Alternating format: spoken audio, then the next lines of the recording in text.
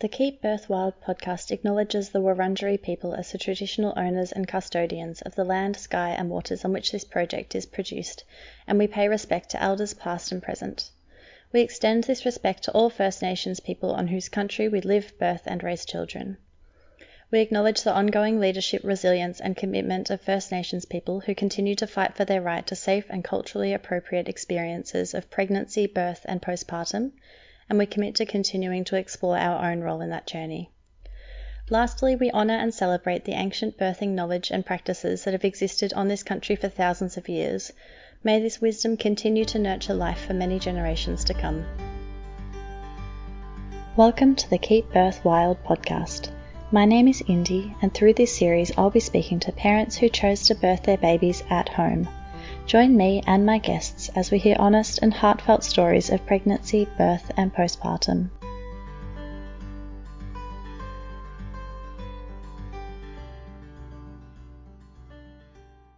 In this bonus episode, Julie Bell is back on the podcast again to share her observations about the rise of conspiracy thinking during this COVID-19 pandemic. She talks through her years of research into the far-right patriarchal fundamentalist roots of conspiracy theories and how they're fueling anti-vax and anti-public health measure concerns.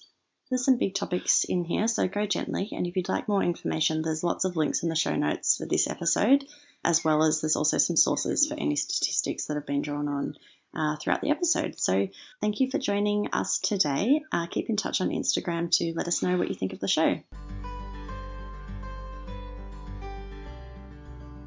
Welcome back to the podcast, Julie. It's really exciting to be speaking to you today. And this time we're here to talk around the subject of vaccines and COVID denialism. I wanted to chat to you because I see you as having quite a unique standpoint when it comes to discussing these topics. You're a herbalist by trade, having spent many years developing your understanding of the healing properties of plant medicine. You're a home birther, a doula, a self-proclaimed non-vaxxer, and a devout Christian. And you've also lived through the SARS epidemic in Hong Kong, amongst many other things.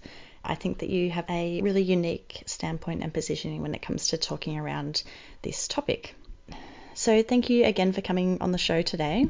Is there anything else that you'd like to share about yourself before we get started? Yeah, I just would like to say that I understand that everybody has a unique backstory that leads them to their point of view, and this is just mine. This has been my journey, and I'm not sharing this to discount somebody else's viewpoint or somebody else's journey. And what I'm hopeful is that through some deep listening and actually hearing each other and recognizing each other's backstory, instead of just like firing angry memes or whatever, we can start a conversation that's going to be inclusive and caring of the fact that we are all under an incredible amount of stress right now, and there's some really, really big things happening, and they're incredibly concerning. And the way that we process that and manage that is really unique and individual. So I'm going to do my best to say, look, these are the pieces of the puzzle that I've put together, but I'm not speaking as an authoritative voice, and I'm certainly not speaking as I'm right, you're wrong, you have to think what I think. I'm just going to do my best to honestly share my observations and my personal experience. Yeah, beautiful. Yeah, so I guess, would you like to begin by sharing a little bit about your perspective on vaccines prior to COVID, and then maybe, just what you've observed changing in the last couple of years? Yeah, so as people will know, I'm a mother of 4 children born at home, and all 4 of my children are 100% unvaccinated. So I was a registered nurse, and I did my decision making and my research about whether to or to not vaccinate based in the pre-internet days. So from my own experience as a nurse, I was a pediatric nurse. That was my specialty. I was involved in public health programs for vaccination. I read a bunch of books. I spoke to several GPs, and then I spoke to other families who had not vaccinated and talked to them about how they managed these things. So those were the things that informed my decision not to vaccinate. not, this was all pre-Facebook, if that provides a bit of perspective there. And then, of course, I'm a herbalist, so I work with, herbs and supplements for, whole organism wellness rather than sort of specifically targeting a specific disease process. But I also think that I don't have an either or opinion, and I've grown up in a fundamentalist system where black-white thinking and polarized, it's either this or it's that. If this is right, that means that's wrong. Type thinking was quite rigidly embedded in that particular faith system. And since then, I've really exited that kind of thinking and found a Christian faith that is really about grace and about becoming responsive to love, and it's really different. Like, grace-based Christianity is just not like fundamentalist Christianity. But I'm grateful for the experience, though, because I recognize now the way that sort of thinking operates, and the way that dogmatic type thinking is actually coming from a place of fear. So because I was really, my children had to decide whether to get the HPV vaccine. And that happened around about the time that I personally decided that because of my personal risk profile, I didn't want to have pap smears anymore. And I, looked into that really carefully. And I guess, like, in the same way that I made personal decisions to weigh the risks and benefits of medical intervention for birth versus home birthing, I chose home birthing. So, and I'm aware of myself that I'm a risk taker. I risk, guaranteed zero risk, does not make the way that I'm wired. You're right? Oh, yeah. The way that I'm wired is not the same as other people. I don't expect anybody else to approach their risk benefit algorithm exactly the same as me. But this is how I did it. So when it came to the HPV and the pap smear, I decided, no, I'm so low risk that I really don't need to do this. I've got other things in my cancer prevention kit that are more relevant to me. And I would never project that onto somebody else. That's just my personal decision. And the same with HPV. I did have some concerns. There was a lot of stuff flying around. So I thought, well, we've got a different approach to preventing HPV because of our particular faith approach. And so we're just not going to get that vaccine. So I hope that people would recognize that, okay, so I've got fairly good crunchy credentials in that I'm not really for any intervention unless it's truly necessary. That's my basic standpoint. But on the other hand, I'm not puritanical or exclusive, or there is never a right time for intervention. I don't operate that way as a doula, and I don't operate that way in my personal life with my personal health either. So there was a group on Facebook, and it was called Stop Mandatory Vaccinations. And I thought, well, okay, that fits with my ethos. I definitely think there's a time and a place for vaccinations, but I don't think they should be mandatory. Okay, I'll join this group. It seems to be in my area of interest. So if anyone who might think that I must have a screw loose for even considering not vaccinating my precious children, consider this. If they hadn't been part of that group, just out of interest in rigorous scientific examination of a complex issue, I wouldn't have borne witness to what happened next. So late in 2019 and during early 2020, within this group, which is a massive group, like it had like 100,000 members or something, I noticed that there were more and more posts popping up that had nothing to do with health and quite a lot more to do with partisan politics, particularly American partisan politics. So I regarded Trumpists to be a bit like annoying mosquitoes all over social media. And since I'm not American, I just tended to swat them away and press on regardless to get to the content that I was interested in, scroll on by. But then we started to get news of a novel coronavirus, and that was eventually declared as a global pandemic. And that began to filter through in February and March. And I noticed that on this site and others, there were more and more posts that were not just about politics, but they were about conspiracy theories. And so measured discussion from and very thoughtful discussion on vaccinations just became drowned out in breathless posts reporting the latest Q breadcrumb, and we were told it's happening and wait for the storm, and so I was, there to learn about vaccinations, and I downloaded hundreds of really interesting scholarly articles and actual case studies and so on about vaccinations. I was, I had gained really valid information from the site. But now I was reading about how Oprah's house had been cordoned off and that she was finally under arrest for smuggling poor brown children from South America in tunnels under the ocean. And we saw photos, actual proof of crime scene tape around Oprah's house. And then we learnt that Tom Hanks, when he was admitted to a Gold Coast hospital, that was actually just a cover for him being under house arrest for pedophilia. And as an Australian, I found that a bit irritating because it implied that our country's news reporters are either a bunch of liars in cahoots with the deep state, or they're a bunch of gullible twats. And then we're told in this group that Trump is on our side and only pretending to go along with vaccinations until such time as he could bring down Big Pharma.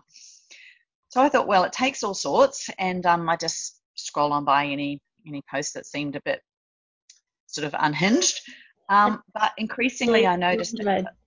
Sorry, do you mind if I jump in with a question, which might not be the right time for this? You can answer it later if you prefer. But I'm just wondering, why do you think that this infiltration was happening in a vaccination group? Like, do you think there's a link between kind of that interference and the topic of the group and maybe the type of people who are in that group? That's really interesting, because up till now, in my several years in that group, I would never have been able to pick who was left-wing in their politics and who was right-wing in their politics. It would be impossible to tell. And so I saw that this was a really polarizing new type of rhetoric. And also it seemed really inauthentic and disingenuous. In other words, it seemed fake. It seemed too angry and too volatile to just be people's authentic concerns. So, maybe if I just carry on, and I think we do need to examine outside undue influence actually driving some of this content, because I definitely think there's enough examination of that to say, that was definitely going on. Yeah, sure. So, what I noticed was this, like a swarming and a swamping type dynamic going on in this group. So it's kind of like what they call a censorship by noise, where they just basically drown you with this, particular viewpoint, which is a really inflammatory viewpoint, and then stomp on you when you try to sort of like offer a rebuttal, until the whole topic or the whole point of the group becomes quite hijacked. So it was drowning out the previous sensible and measured discussions that we'd enjoyed previously, and the posters did not take kindly to any voices of dissent or caution. So you could just see this really sort of polarizing dynamic, because you either loved Trump and believed Q, or you were pretty much Satan.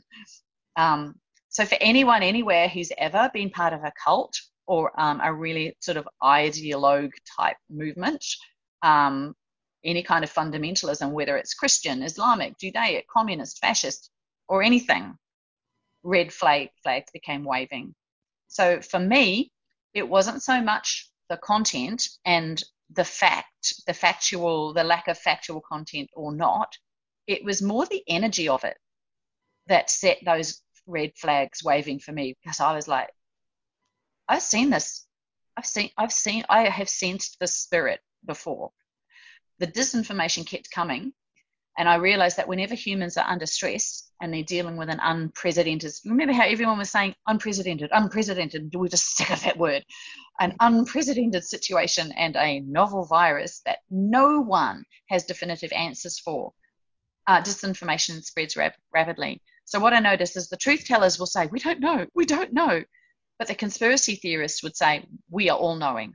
We know stuff that no one else knows. And well, that's impossible. That's just not even possible when you're dealing with a totally unprecedented situation. So balanced, tested, and peer-reviewed information is not as salacious, and it doesn't spread anywhere near as fast as every alarmist post about 5G or the virus lab in Wuhan or Bill Gates and the takedown of the cabal. So as a qualified herbalist, I started seeing posts in the group warning that elderberry syrup could cause a cytokine storm in COVID-19. So up till then, I'd been hesitant to wade in on things that I don't know much about, but this is my lane. So I make elderberry syrup, as everybody knows, and I've read scores of monographs. I've studied the inflammatory cascade, and my gut reaction was, this doesn't make sense. How could elderberry syrup possibly cause an inflammatory cascade that's actually going to worsen COVID and kill people? So I began posting what I hoped would be helpful and moderating commentary from reputable herbalists such as Dr. Kerry Bone in Australia and Aviva Romm in America.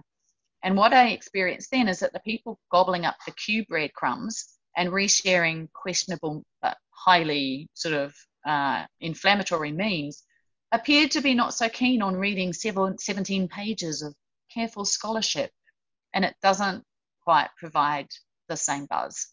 So around about then I started, I happened to look at this documentary called The Social Dilemma. And it was talking in there about how truth is boring and disinformation sells. And I thought, gosh, the fact is that disinformation and conspiracy theories is the next super hyper addictive product being marketed to a population who've already been groomed with marketing advertising to consume incredibly addictive products. So whether that's cigarettes or high fructose corn syrup or trans fats or opioids, this is actually the most dangerous product that has been intentionally marketed to a population that have been groomed to consume. I thought, oh, this is not looking good. So the disinformation really started up, and there was post after post claiming that coronavirus was not real, that it was deliberately manufactured, it was released on purpose, the whole pandemic was fake, it was a plandemic, there were no deaths, the hospitals were empty, and the government, and I thought, what, you mean all governments, were all lying. So basically, the viewpoint in this group was that every action that any government anywhere took as a pandemic management strategy was all just a ploy to wreck American capitalism and usher in communism. So I noticed people in the group started to get impatient with all of this, and they started leaving. And more people were posting, this used to be a great group for actually learning about vaccination risks, but never mind MAGA caps, you guys are all going for the tinfoil hats. And then the response would just be bye-bye, and another flurry of conspiracy memes. So I commented in one post, I just suggested that if USA had universal health care, such as we enjoy in Australia and other developed countries, then maybe people wouldn't have to pay $3,000 for a coronavirus test, which is not really very sustainable when you've got a major pandemic on your hands. So the reply that I got to that was, go grow vegetables in Venezuela then, you commie. And I thought, oh, that's a bit of an overreaction. And I realized at that point that the tone of the group had really changed from valid health concerns to an extremist political agenda. Then we had people posting that wearing masks is really just a ploy to end free speech. And a symbol of being trauma bonded to authoritarian governments, like a bunch of bonneted handmaids. And then that ignoring physical distancing policies was a matter of patriotic duty. So now we're starting to, in the same way that like in Christianity, we saw it, if you don't do X, Y, Z, then you're not a real Christian and you're in rebellion against God. I was like, well, this is the same thing. You're saying, like, if you wear a mask, you're not being patriotic.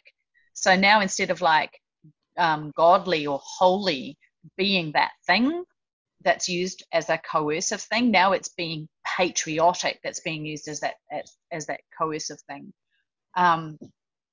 So this was all happening right at the time that doctors and nurses were beginning to experience firsthand just how deadly and insidious the virus could be. And I thought, you know, it's a bit like you can't turn away from watching a car crash a little bit. I sort of wanted to stay in the group to see what would happen. But finally, I just thought, oh, this is not good for my mental health. I don't think I can stay and watch this. So in early March 2020, I warned that their stance of believing conspiracy theories and ignoring health policies, sowing division and spreading disinformation would take a horrible toll in America.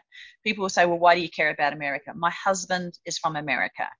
About 80% of all of the volunteers who worked with us when we were in China were from America. We have hundreds and thousands of friends and relatives in America. So as a Christian, I noticed that anything that would go on in the church in America would overflow into the church in Australia, the church in New Zealand, the church in England. So, yeah, what happens in America does concern me, and I do have a stake in that. And I thought, they're going to get a whole bunch of people killed. This is really dangerous. It's not just a matter of personal opinion. In pure frustration, I posted, your individualism, your exceptionalism, your denialism, and your sense of entitlement is going to get thousands of you killed. You deserve yourselves, which is not a very kind thing to post, but I was really alarmed at that point. And I hoped with all my heart that I would be proved wrong. So in March 2020, there was no way that even in my worst nightmares that I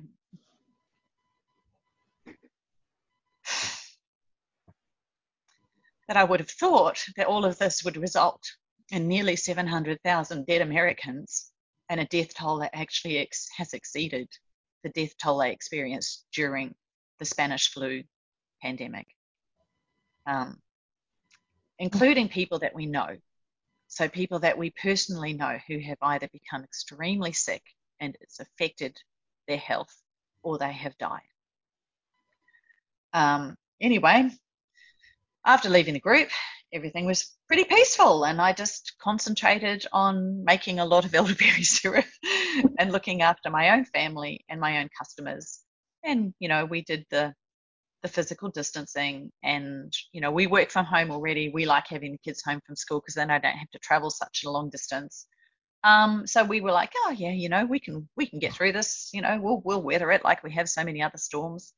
I'd already been through SARS in Hong Kong, so I remembered vividly, oh yeah, this is just like SARS. We had lockdowns, we had to stay home, we couldn't go out, we had to wear masks.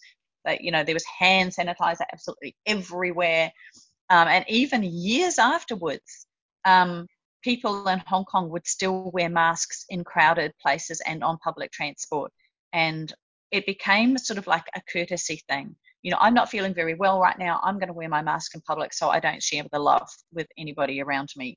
So a lot of these things were quite normal. And I'd also, as a nurse, I'd worked in orphanages in China where diseases would spread like crazy through these orphanages. And I went there as a young nurse and I was just horrified. I was like, this doesn't have to be. So I actually did like training programs with the staff and shared everything that I'd been taught in New Zealand about infectious control. And as a result of just providing those skills and implementing those, the next winter, no children died. So I guess like when you see that, when you see how germs work and how infectious control measures work, and it's really clear, a lot of babies died this year. The next year, none died. I think like that definitely informs, has an impact on you and informs my standpoint. But then in the same way that I saw this right-wing extremism take over that one Facebook group, I began to see the same swarming effects in other forums and other settings. And this sort of strategy of trying to make disinformation go viral across social media platforms. I was like, oh, so it's not just this anti-vax group where this is happening. And to my horror, I started to see quite mainstream, thoughtful and intelligent people falling prey to the disinformation social media bombing campaigns on social media. And then I realized that we were watching the infiltration of the alternative left by the conservative American far right. And I've seen this before. It's too familiar. So anyone who's come out of a cult or any shade of religious or political fundamentalism would recognize these dynamics. So I thought, I want to see what's at the bottom of this. And I thought I'd go and do a little bit more reading. So people would say, well, why should anybody listen to my perspective or my opinion on this? And all I can say is the reason I'm so concerned and the reason that I'm bothering to speak out instead of just calmly going on my way and letting people believe whatever they want to believe, it's because they're not. They're not believing what they want to believe. They're being indoctrinated, and I've been there before, and this has been going on for decades.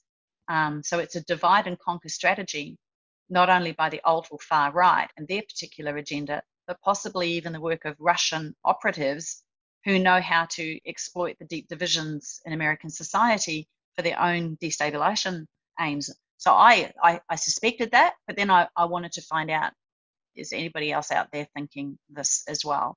So then I found out that there's this thing called fourth generation warfare, which is basically this attitude of like, oh, we don't need to bomb you, we don't need to invade you, all we need to do is meme troll you. So there are actually Russian troll farms and fake accounts. It is a type of cyber warfare where they actually drop disinformation and swarm it across social media to turn Americans against themselves. So instead of an outside force attacking and killing Americans, they get Americans to turn on Americans and kill and hurt Americans. It's terrible, but and it is what they call a psyop or a deliberate like a disinformation campaign. And I definitely think that there's elements of that going on. And I also noticed, like as a feminist, I noticed, gee, interesting common denominator here, and that is patriarchy. And I think that people would go, well, you're sounding like a conspiracy theorist yourself, Julie. And I would just recommend to you the Institute for Strategic Dialogue. Google that one up. So this institute is for powering solutions to extremism, polarization, and they examine all kinds of extremism and polarization from the left, from the right, from the secular, from the religious, in different languages, in different countries. It's really an interesting site. So they have examined inauthentic, organized content online. And they also have 4 COVID disinformation briefings. So I'd really encourage you to find the Institute for Strategic Dialogue and just read their content. And then I think you would be able to understand, why I'm so concerned. And, I guess, like, I've come to the viewpoint, I believe that the actual coronavirus is real. I've met it before. So the SARS epidemic was also a coronavirus, and this COVID virus is called a SARS virus. So SARS stands for sudden acute respiratory syndrome, and I remember in Hong Kong that people had this thing called ARDS, which was acute respiratory distress syndrome. It is not the same as the flu. It is not the same as pneumonia even. Acute respiratory distress syndrome is basically almost like a drowning type thing that happens in the lungs when there is a total overload of the immune system. And I remember people dying of that in Hong Kong. And if you've ever seen that, so we didn't have any PCP tests or anything like that in Hong Kong. We had no testing and we had no vaccine. So diagnosis for people who were getting sick with SARS and dying of SARS was based on this really, really telltale epidemiology and progression of the disease, including this ARDS. So, people saying, oh, well, it's a pandemic, the whole thing is fake. There isn't even a coronavirus because all of these coronavirus tests that they're using, they're all fake. It's like, well, I don't know, like SARS 1, we didn't even have any tests and we knew that it was SARS. And, so at that time, some doctors were speaking out and going, yeah, you want to come and see what this looks like. It's pretty ghastly and it's very unmistakable. Um, so particularly in the United States, especially in my community, people's minds have been trained in accepting delusion for many decades in advertising, politics, and religion. So remember how I said like the common denominator is patriarchy?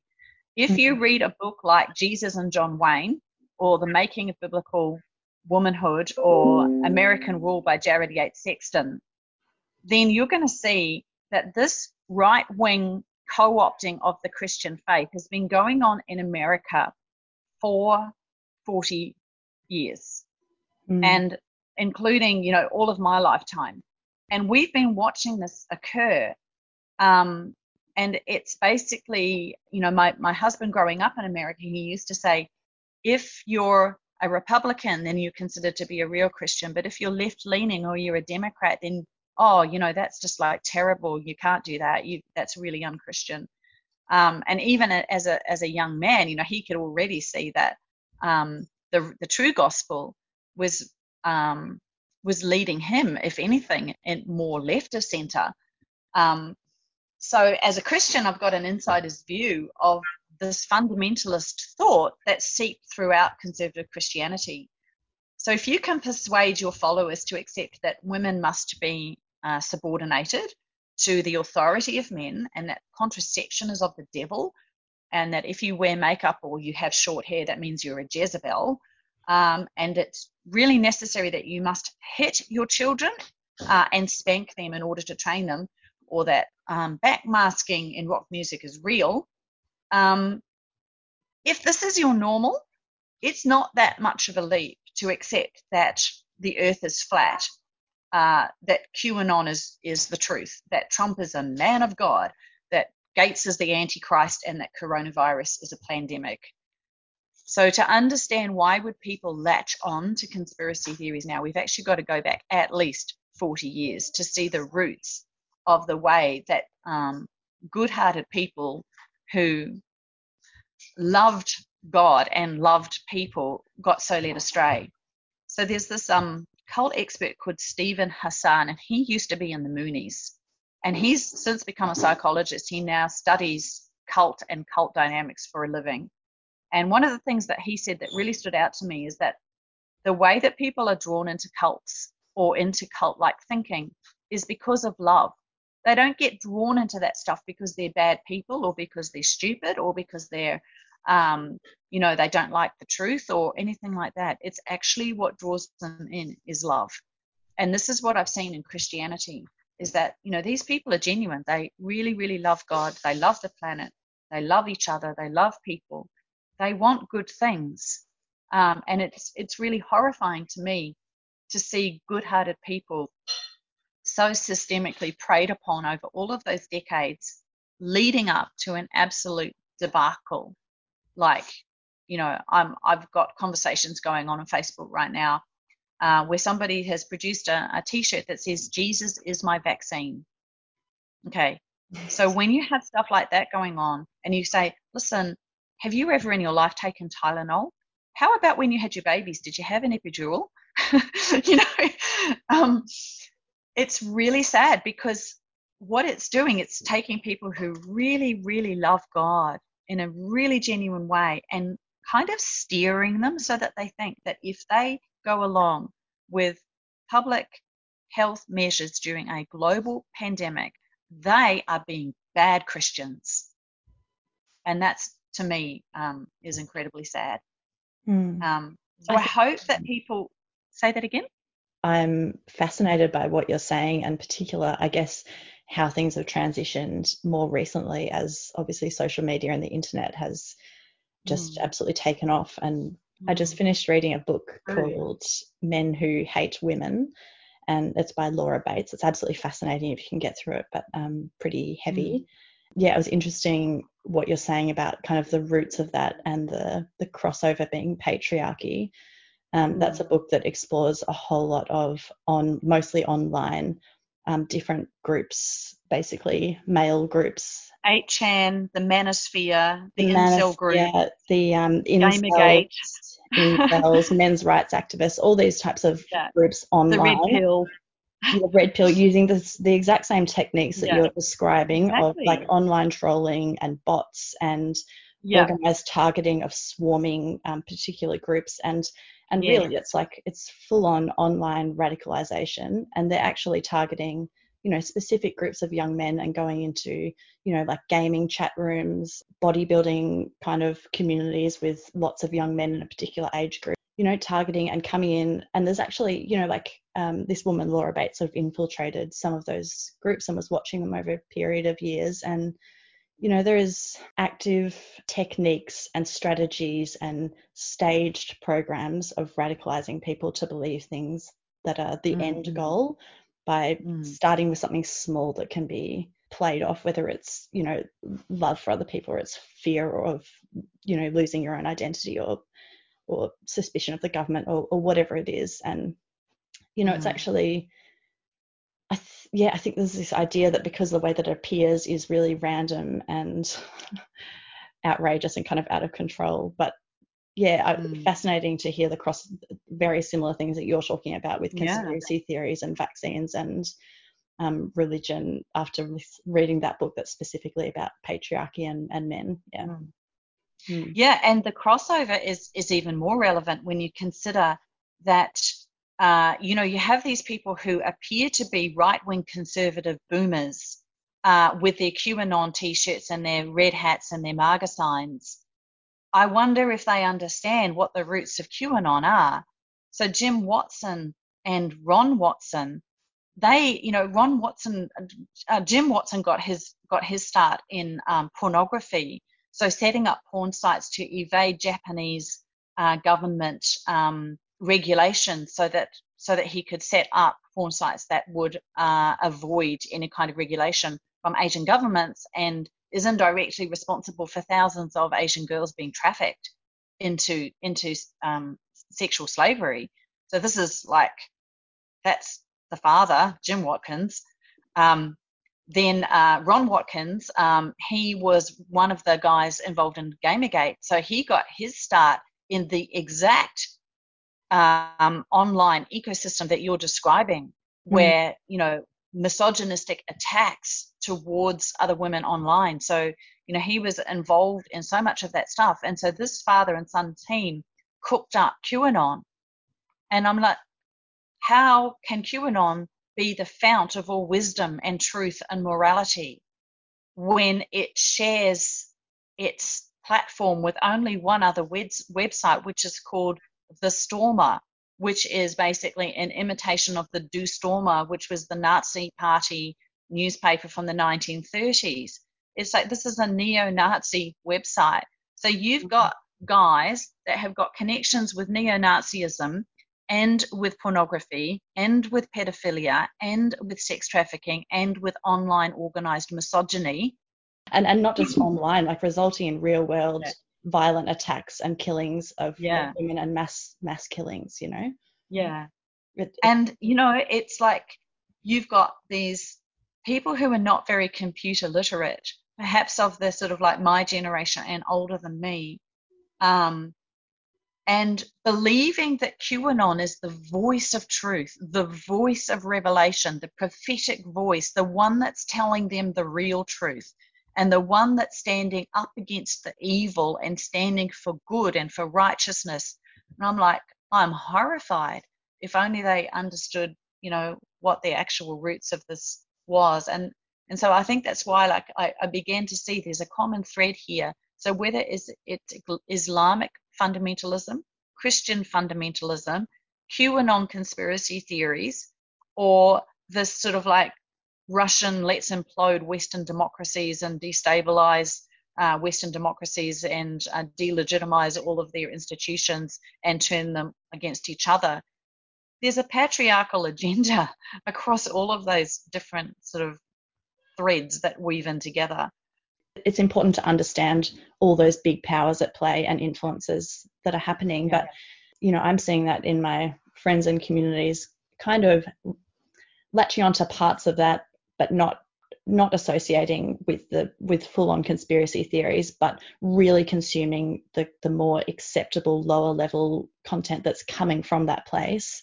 I hope that more people who value critical thinking will realize that the current conspiracy theorism and coronavirus denialism that we're confronted with now actually has its roots firmly in American Christian fundamentalist patriarchy movement.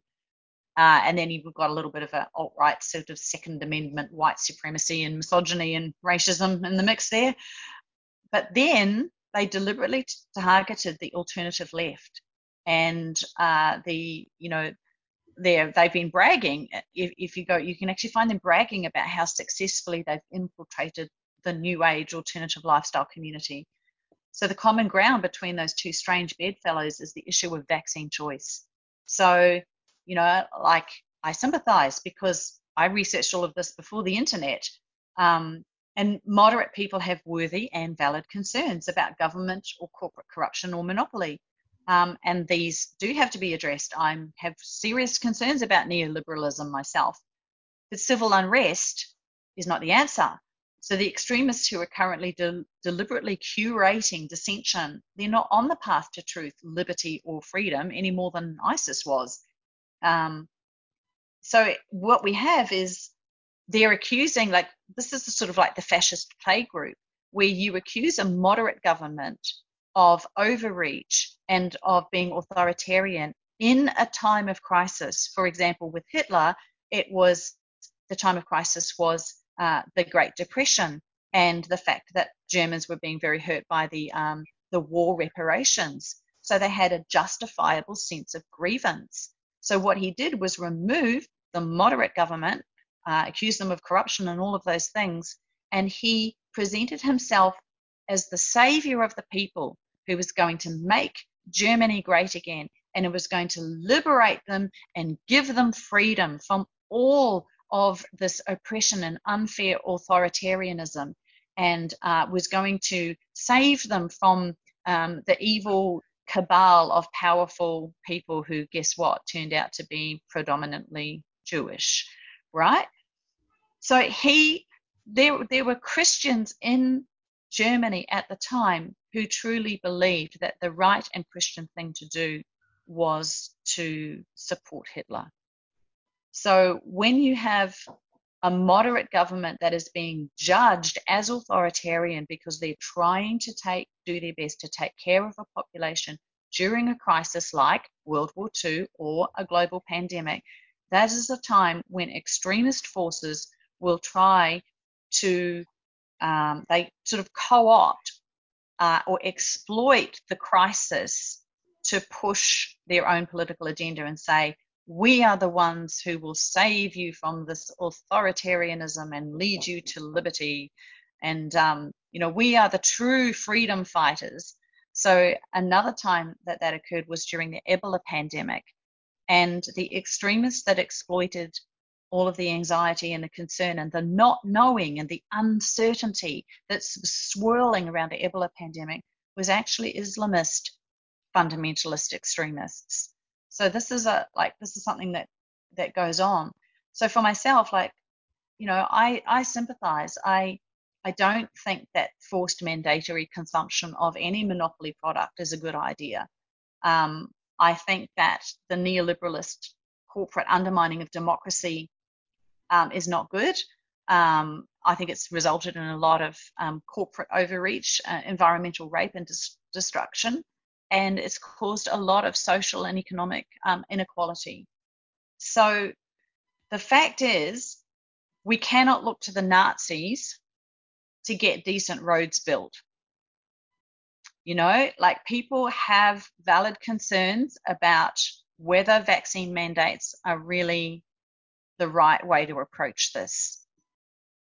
But we're being pulled backwards and forwards between extremist positions that don't make any sense.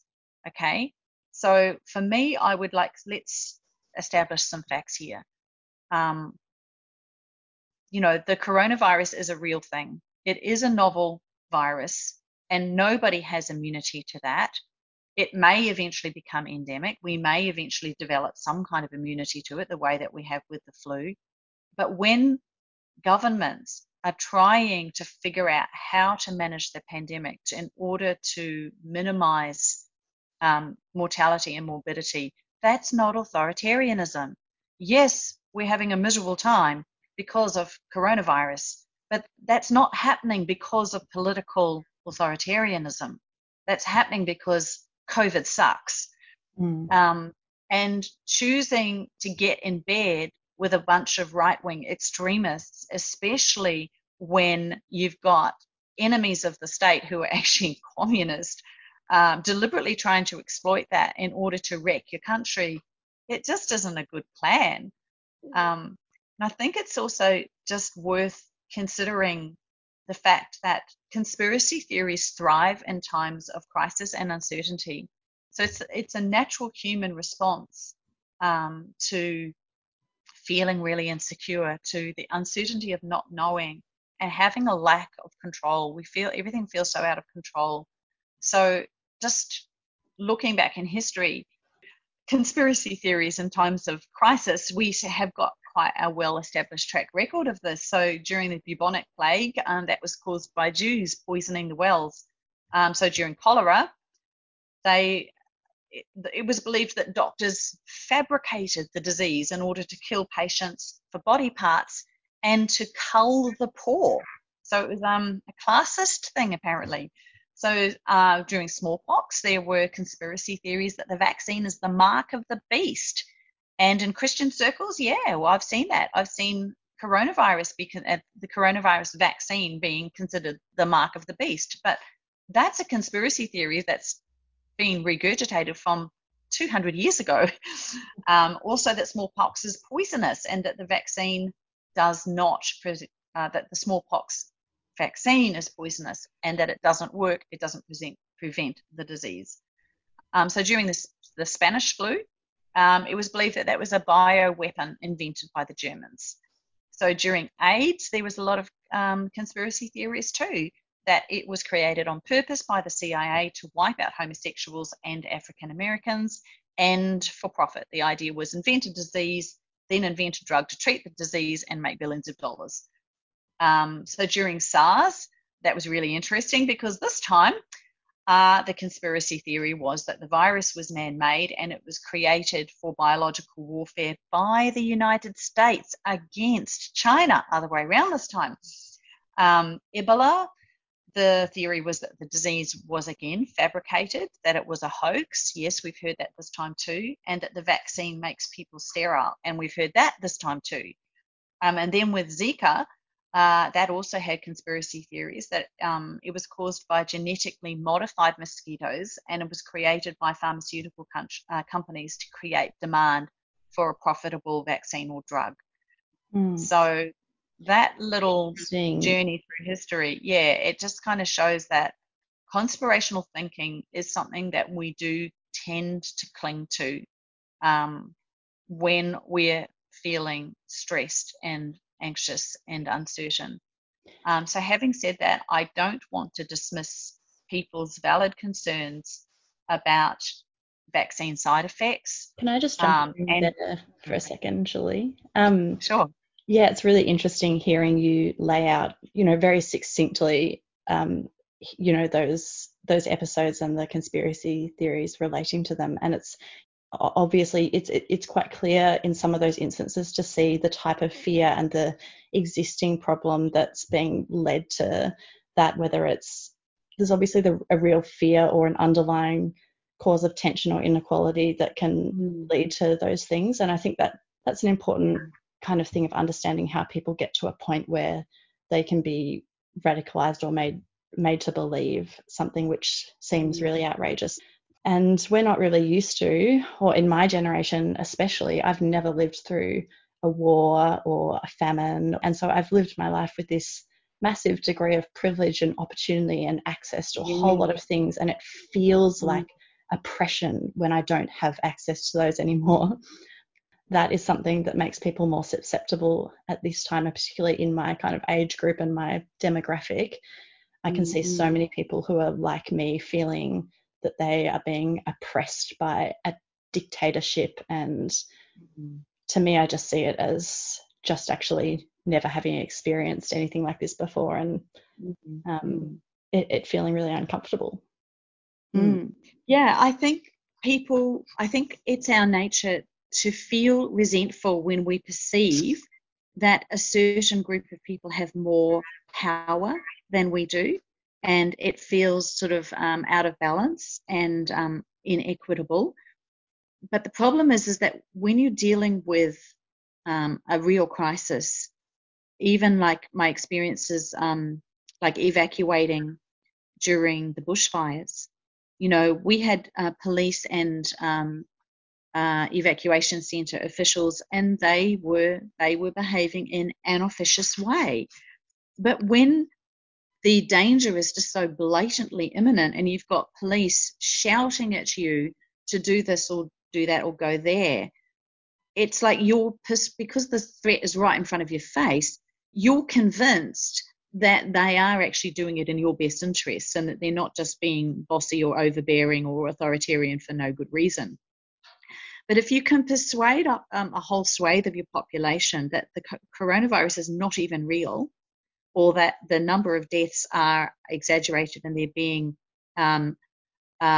deceitfully reported, and this is what Americans were believing, that the hospitals were empty and that the number of deaths that were being reported was all lies. So if the effects and the impact of the virus, what we feel in our real life is the miserable effects of the lockdowns, and we're all looking around. There's very few of us who can honestly say, I know somebody with long COVID, or I know somebody who's died. I mean, it just so happens that we do because of our contacts in America, but I don't know a single person, and I do not know a single person among my personal contacts here in Australia who's been affected, who's gotten sick with COVID or died. You know, I so know one. therefore, yeah, and if the threat is not in your face and only the miserable results of the mitigation effects are in your face, it can be really easy to become resentful and feel that there's a sector of society that have way more power and agency in this than you do. And I think that's that's really difficult for people. But all I can say is a bunch of right-wing extremists that are veering, fast towards fascism are not going to be your saviors. And you think this is authoritarian? Wait till you see what they've got in store, especially for women. It will be real authoritarianism. It will be real fascism. It won't be stay-at-home orders and mask wearing during a pandemic. Um, so yeah, I guess that's my concern. I do sympathise with people's issues around not wanting to mandatory vaccination. But even if you just look at these protests here in Melbourne, you've got a bunch of people with valid concerns saying we don't think it's fair that you should mandate vaccines in our building industry. And then you've got the actual leaders of the unions going, oh my gosh, Lizzie Rose, QAnon Karen, is absolutely not a member of our union. What the heck is she doing there in her bright new shiny $2 high vis, giving interviews to the cameras? What's she got to do with the building union?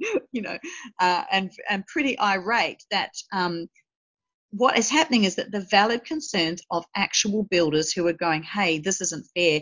We've all gotten vaccinated. We've all done the right things. And now our industry is hurting. We've already suffered so much. This isn't fair. So that whole conversation is getting completely swamped because their movement has been co-opted by a bunch of people who have a political agenda.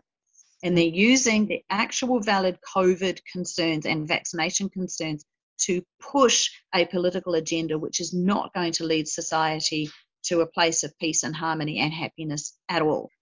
Okay, that is not the highway to freedom at all. And we only need to look back in history.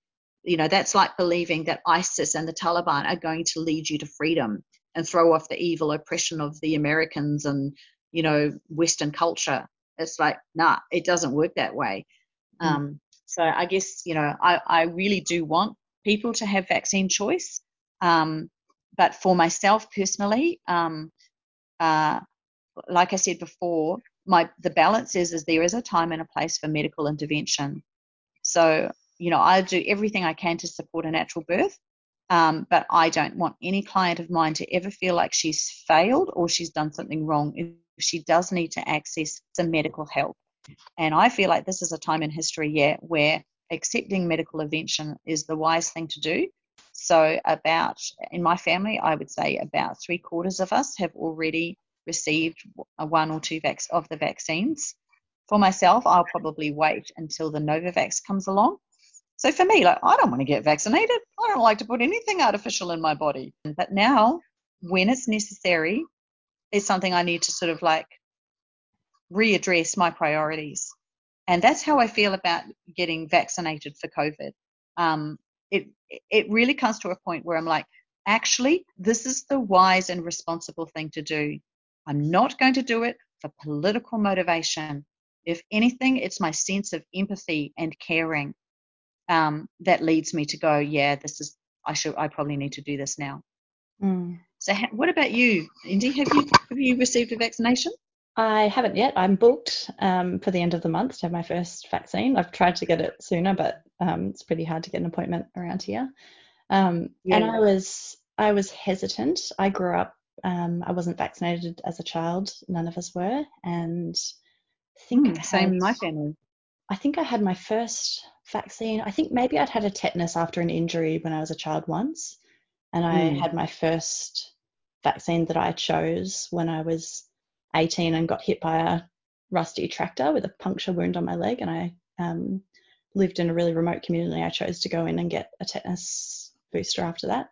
But yeah, have always been pretty on the fence about vaccines. And I think, I ride on the sacrifices or the kind of the work of the vast majority of people who are vaccinated and keep all those things under control, and that it's more historical, a lot of them. I think eradicating kind of major prevalence of specific diseases through vaccination has really worked over our vaccine history. So I'm on an individual level, we're lucky to be able to pretty safely make the choice not to vaccinate, which is what I have pretty much done up until now. But I do believe in vaccines. I think one of the main reason that I'm choosing to get vaccinated is because of my broader ideas about collective care and collective responsibility. I have, we throw privilege around a lot and we throw it in people's faces anytime they complain or anytime they want to make a decision that you disagree with or anything else. But regardless of that, I do hold a lot of privilege, and I think that one of the only ways of addressing inequality, as I've mentioned to you before, is by people who hold privilege relinquishing that to those who have less. And so for me, part of getting vaccinated is an acknowledgement of the fact that I live in a really healthy body, and I don't have any major medical concerns, and I have the access to a great medical system and care, and I know that I can fall back on care in the hospital if I need it, and all of those things. And my general health, I don't personally feel super frightened of getting COVID. And I think for me, getting vaccinated is partly, it is to do with thinking about the people who don't have some of those things, whether it's someone who has, and I acknowledge it's really rare to be in a medical position where you can't vaccinate, but there is some people who can't. Yeah, and also thinking about, I've been thinking a lot recently, which again I mentioned to you earlier, about seeing on social media.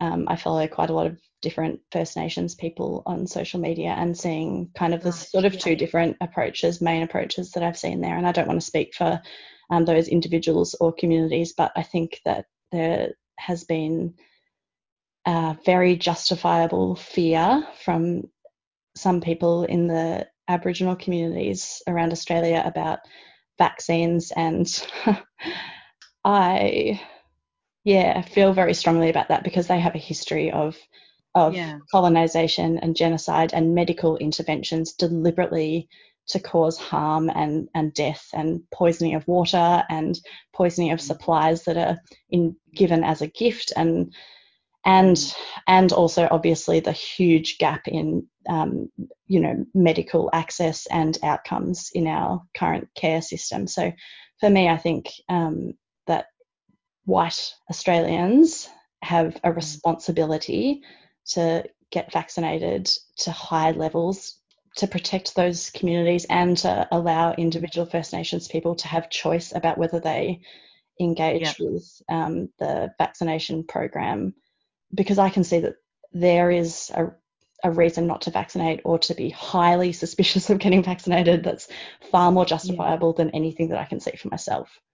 And obviously everybody feels differently about that, and I'm not projecting that onto all Indigenous people, but I'm aware that there's a portion of the community that feels that way, and amongst many other reasons that I'm getting vaccinated, trying Yeah. to be one of the 90% or 80% vaccinated population in Australia that we would need to be able to get to herd immunity and protect those communities, if they choose not to vaccinate, is a major one of those reasons.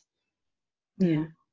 Yeah. I relate really strongly to that too, Indy, and that's certainly when I began to notice that COVID was spreading, like one of the first things that I thought is like we cannot let this get into remote Indigenous communities. Mm. We've done things like this before. We cannot let that happen again. I don't care how long this lockdown is. I just want to look after them. I remember, distinctly feeling that last year, and it's definitely one of my motivations in consenting to be vaccinated. I feel completely fine in myself. Like you, I'm extremely privileged. My health is good. My immune system's good. Um, but I know people who are, whose health is vulnerable, and I don't want to be involved in passing on a mild illness that might be a mild illness for me to them. I know that even on my Blissful Herbs Instagram, I had a conversation about the side effects from the vaccines, and I think it's not an irrelevant concern. It is important, but let's just look at the big picture here. We've got in this global pandemic so far, we've got 4 million people who've actually died from COVID, and many tens of millions more who are now dealing with the long-term effects of long COVID. So in the United States, they have given nearly 400 million vaccine doses so far. And out of that, I don't know how many adverse reactions have actually been reported, but there are 5,000 vaccine-related deaths reported out of those 400 odd million doses. So the problem is that the reporting system that they have is that it's not actually possible to discern how many of those 5,000 vaccine-related deaths were actually caused by the vaccine and how many were coincidental or wrongly attributed to the vaccine. It actually hasn't been sorted out yet. But at any rate, that's the figure that they have for now. In Australia, we have done 19 million doses of the vaccine so far. We have had just over 1,000 COVID actual deaths. We've had about 460 reported incidents of adverse reactions to the vaccines, and we have had 10 vaccine deaths. So that's people that have actually passed away shortly after receiving a vaccine, and it's strongly suspected that the vaccine had something to do with their passing. So these things are real. I know of one person personally who had a negative adverse reaction to her vaccine, and that's affecting her eyesight. And I certainly don't want to trivialize her experience or anything that she's going through, or trivialize the fact that vaccines are not risk-free. There are risks associated with them. But the problem is, if we believe the disinformation that the COVID virus isn't real, that the whole thing's a pandemic, that none of the 4 million COVID deaths really were COVID deaths, they jumped out of an aeroplane without a parachute, and then the death was attributed as being from COVID, which is the sorts of claims that you see on social media, then these vaccine adverse reactions and deaths are not justifiable. But that's only the case if COVID is not real. I think that denying that COVID is a thing at all is because we just don't want to face the harsh reality that we are in crisis, that there's some pretty serious things going on, and that is very anxiety reducing. But denialism is not the way through. It's a coping mechanism, but it's an unhealthy coping mechanism that leads us to places that are not going to be as healthy as facing up to the truth that we really do have a pandemic on our hands, and we need to find the balance between how to minimize the impact of the actual pandemic and how to minimize the negative impacts of the pandemic measures that we choose, whether that be masks or lockdowns or social distancing or the use of vaccines, as well as the risks and benefits of all of the various different therapeutics. So there are, a number of different therapeutics out there. Some of them have far better evidence to support their use than others. But this tendency, again, I've noticed this more in America than here, to light on a particular therapeutic and to see it as the magic pill and the magic cure for the crisis, such as ivermectin. I'm really familiar with ivermectin because we've used it in Asia for eons. It's really good for scabies and lice and parasites and all sorts of things. And there is still ongoing research into whether ivermectin could actually be a useful therapeutic. There's some of the research that's come out strongly in support of it was corrupted. It was completely dodgy. We should not trust that. It's ridiculous. The frontline doctor stuff is ridiculous. It's like it's obviously a bogus study with a political agenda behind it. It's blatantly obvious. But there's a new trial called the Principle trial, which is coming out of Oxford, England.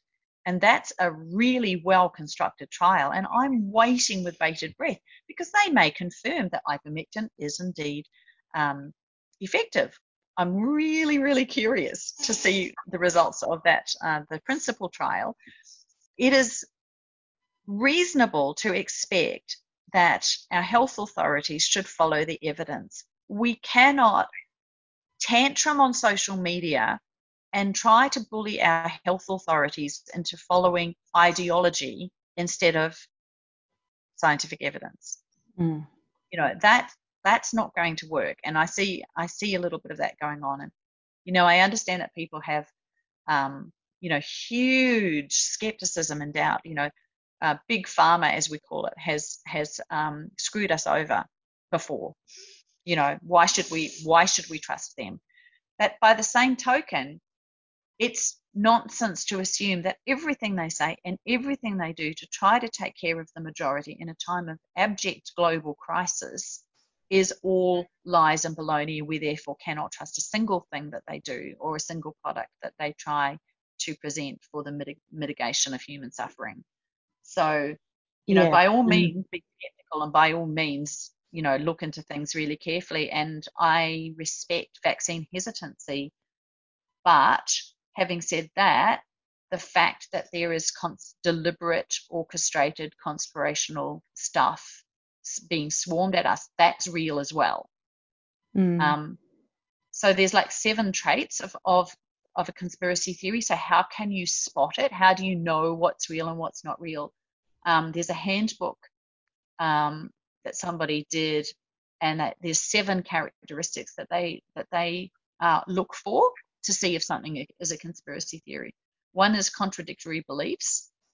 The second is an overriding suspicion of the official account, which is what I said is like anything that the government says, anything that the MSM says, the mainstream media says, it's all wrong. You just know that just because it came from the MSM, it must therefore be wrong. That's the kind of thing they're talking about, overriding suspicion. Yeah. The third one is nefarious intent, that there cannot possibly be benevolent intent in doing a mass vaccination campaign. There must be nefarious intent. Then there's the fixed belief that something must be wrong. So I really see a lot of that in the QAnon conspiracy theories. That if a ship gets stuck in the Suez Canal, it's actually Hillary Clinton trafficking children for pedophiles. So you see something like the ship got stuck in the Suez Canal because it was captained by a woman. The only problem is that it wasn't, and there was a ship that was captained by a woman 100 kilometers away, but it wasn't this ship. But something must be wrong. There's this. I noticed that I was being sent conspiracy theories at the time of the bushfires in Australia, and the something must be wrong belief. It was like, have a look at where put this high-speed rail through. All of the bushfires occurred exactly where they want to push through this high-speed rail. I was like, oh, really? But then I found the exact same meme against a map of California, making the exact same claims. I was like, okay, yeah, but something must be wrong. The fifth dynamic is the persecuted victim mentality. That we are, oppressive overlords are doing authoritarianism against us. They don't actually, trying to get through the pandemic the best that they can. And yes, they will make some mistakes, and yes, there may be overreach, and yes, they may not be balanced at times.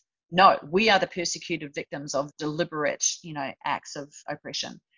The sixth one is immune to evidence, and that's one of the things that I've seen, which is really sad, is that even when you do present information and truth and evidence and data to them, it's a really fixed, entrenched belief, and they can't be budged off it. It's almost like if you try to convince them that QAnon isn't real, or that the election wasn't actually stolen, and that the Dominion voting machines weren't even an issue, then there's a whole lot of other little house of card beliefs that will have to tumble down. So they'll cling hold of this one belief, really, really tightly, no matter how much evidence you show them from all of these international watchdogs that the US election was not stolen, they'll still cling hold of it.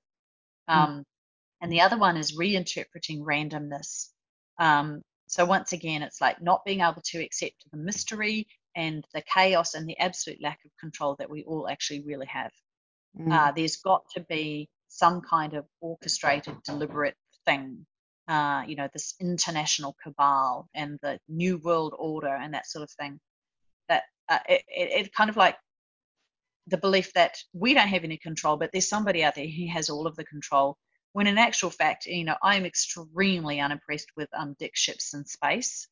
I think it's absolutely disgusting that individuals can afford that, when there's trillions of dollars of student debt and medical debt in America. I just it's obscene to me.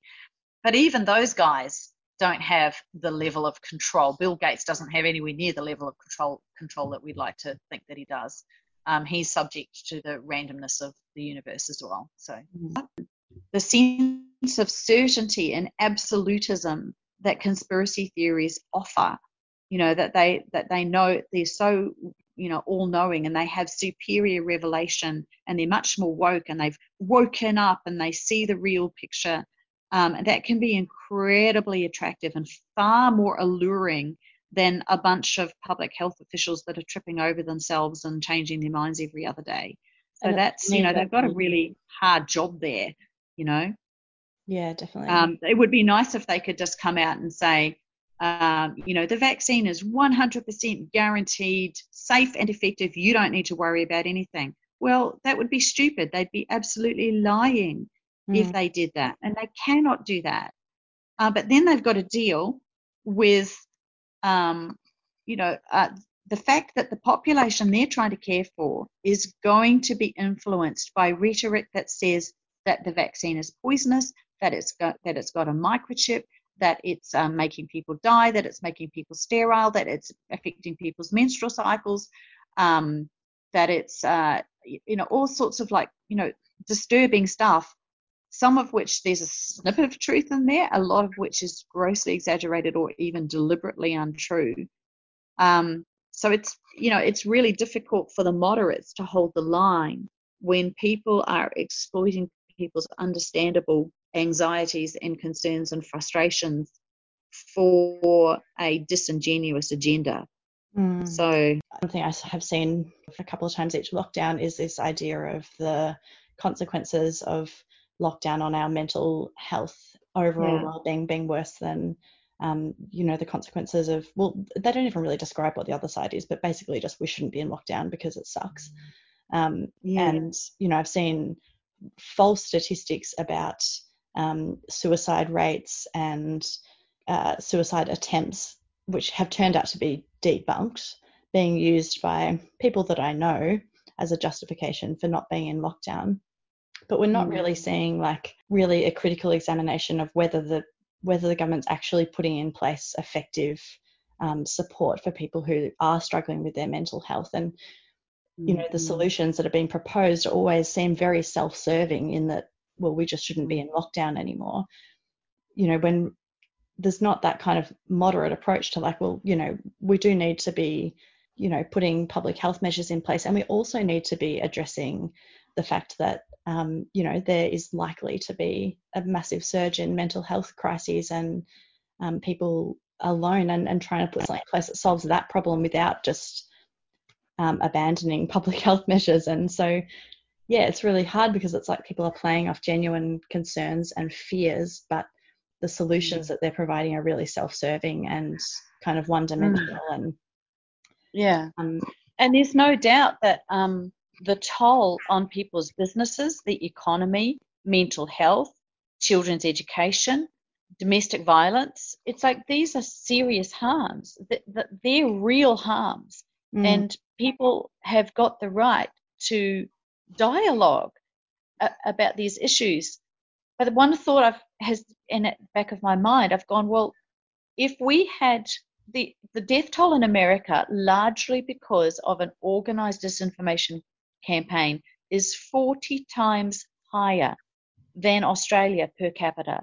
Now, if we did the similar thing here and our death toll here was 40 times higher than it currently is, how sure can we really be that that would be good for the economy and that that would be good for people's mental health and that that would be good for children's education and that that would be do anything at all to stop the scourge of domestic violence? Yeah. It's at the moment we can look around the world and go, well, has any government done it right?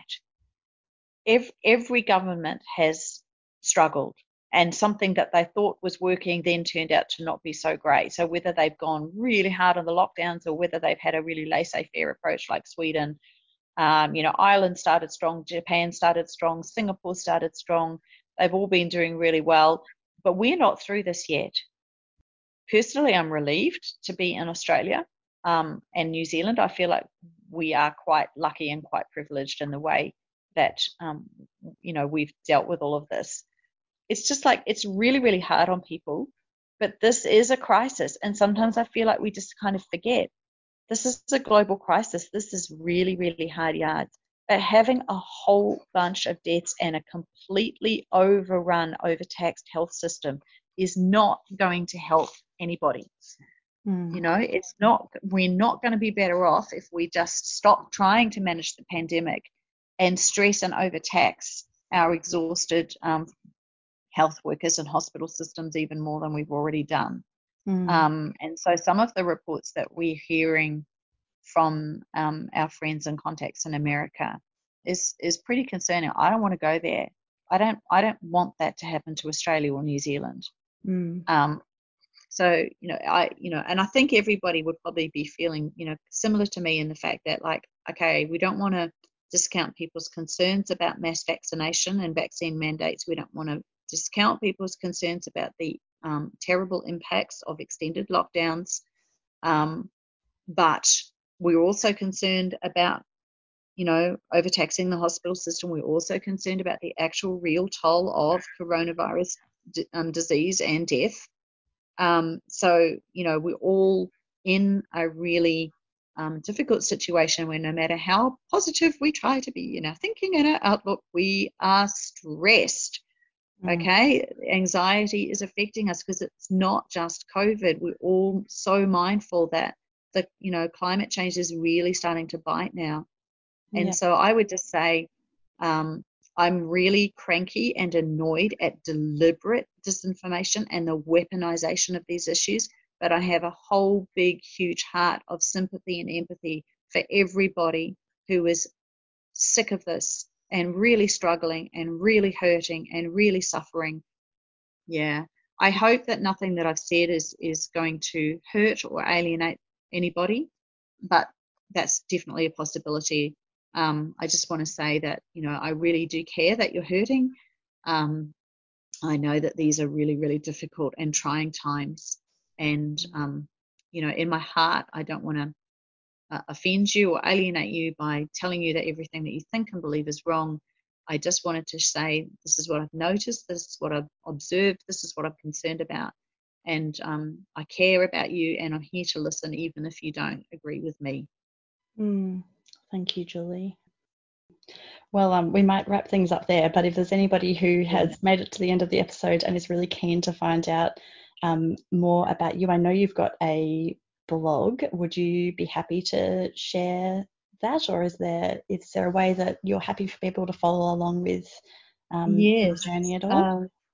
Yeah, if you're interested in the way that I've put together all of these pieces and examining all of these different aspects, my blog is called itisforfreedom.blogspot.com. And Yeah, I'll very pop the welcome link. to see my thoughts there, and then also just provide your own comments as well. Yeah, great. I'll pop the link to all of that in the show notes, and people can Great. find out more if they'd like.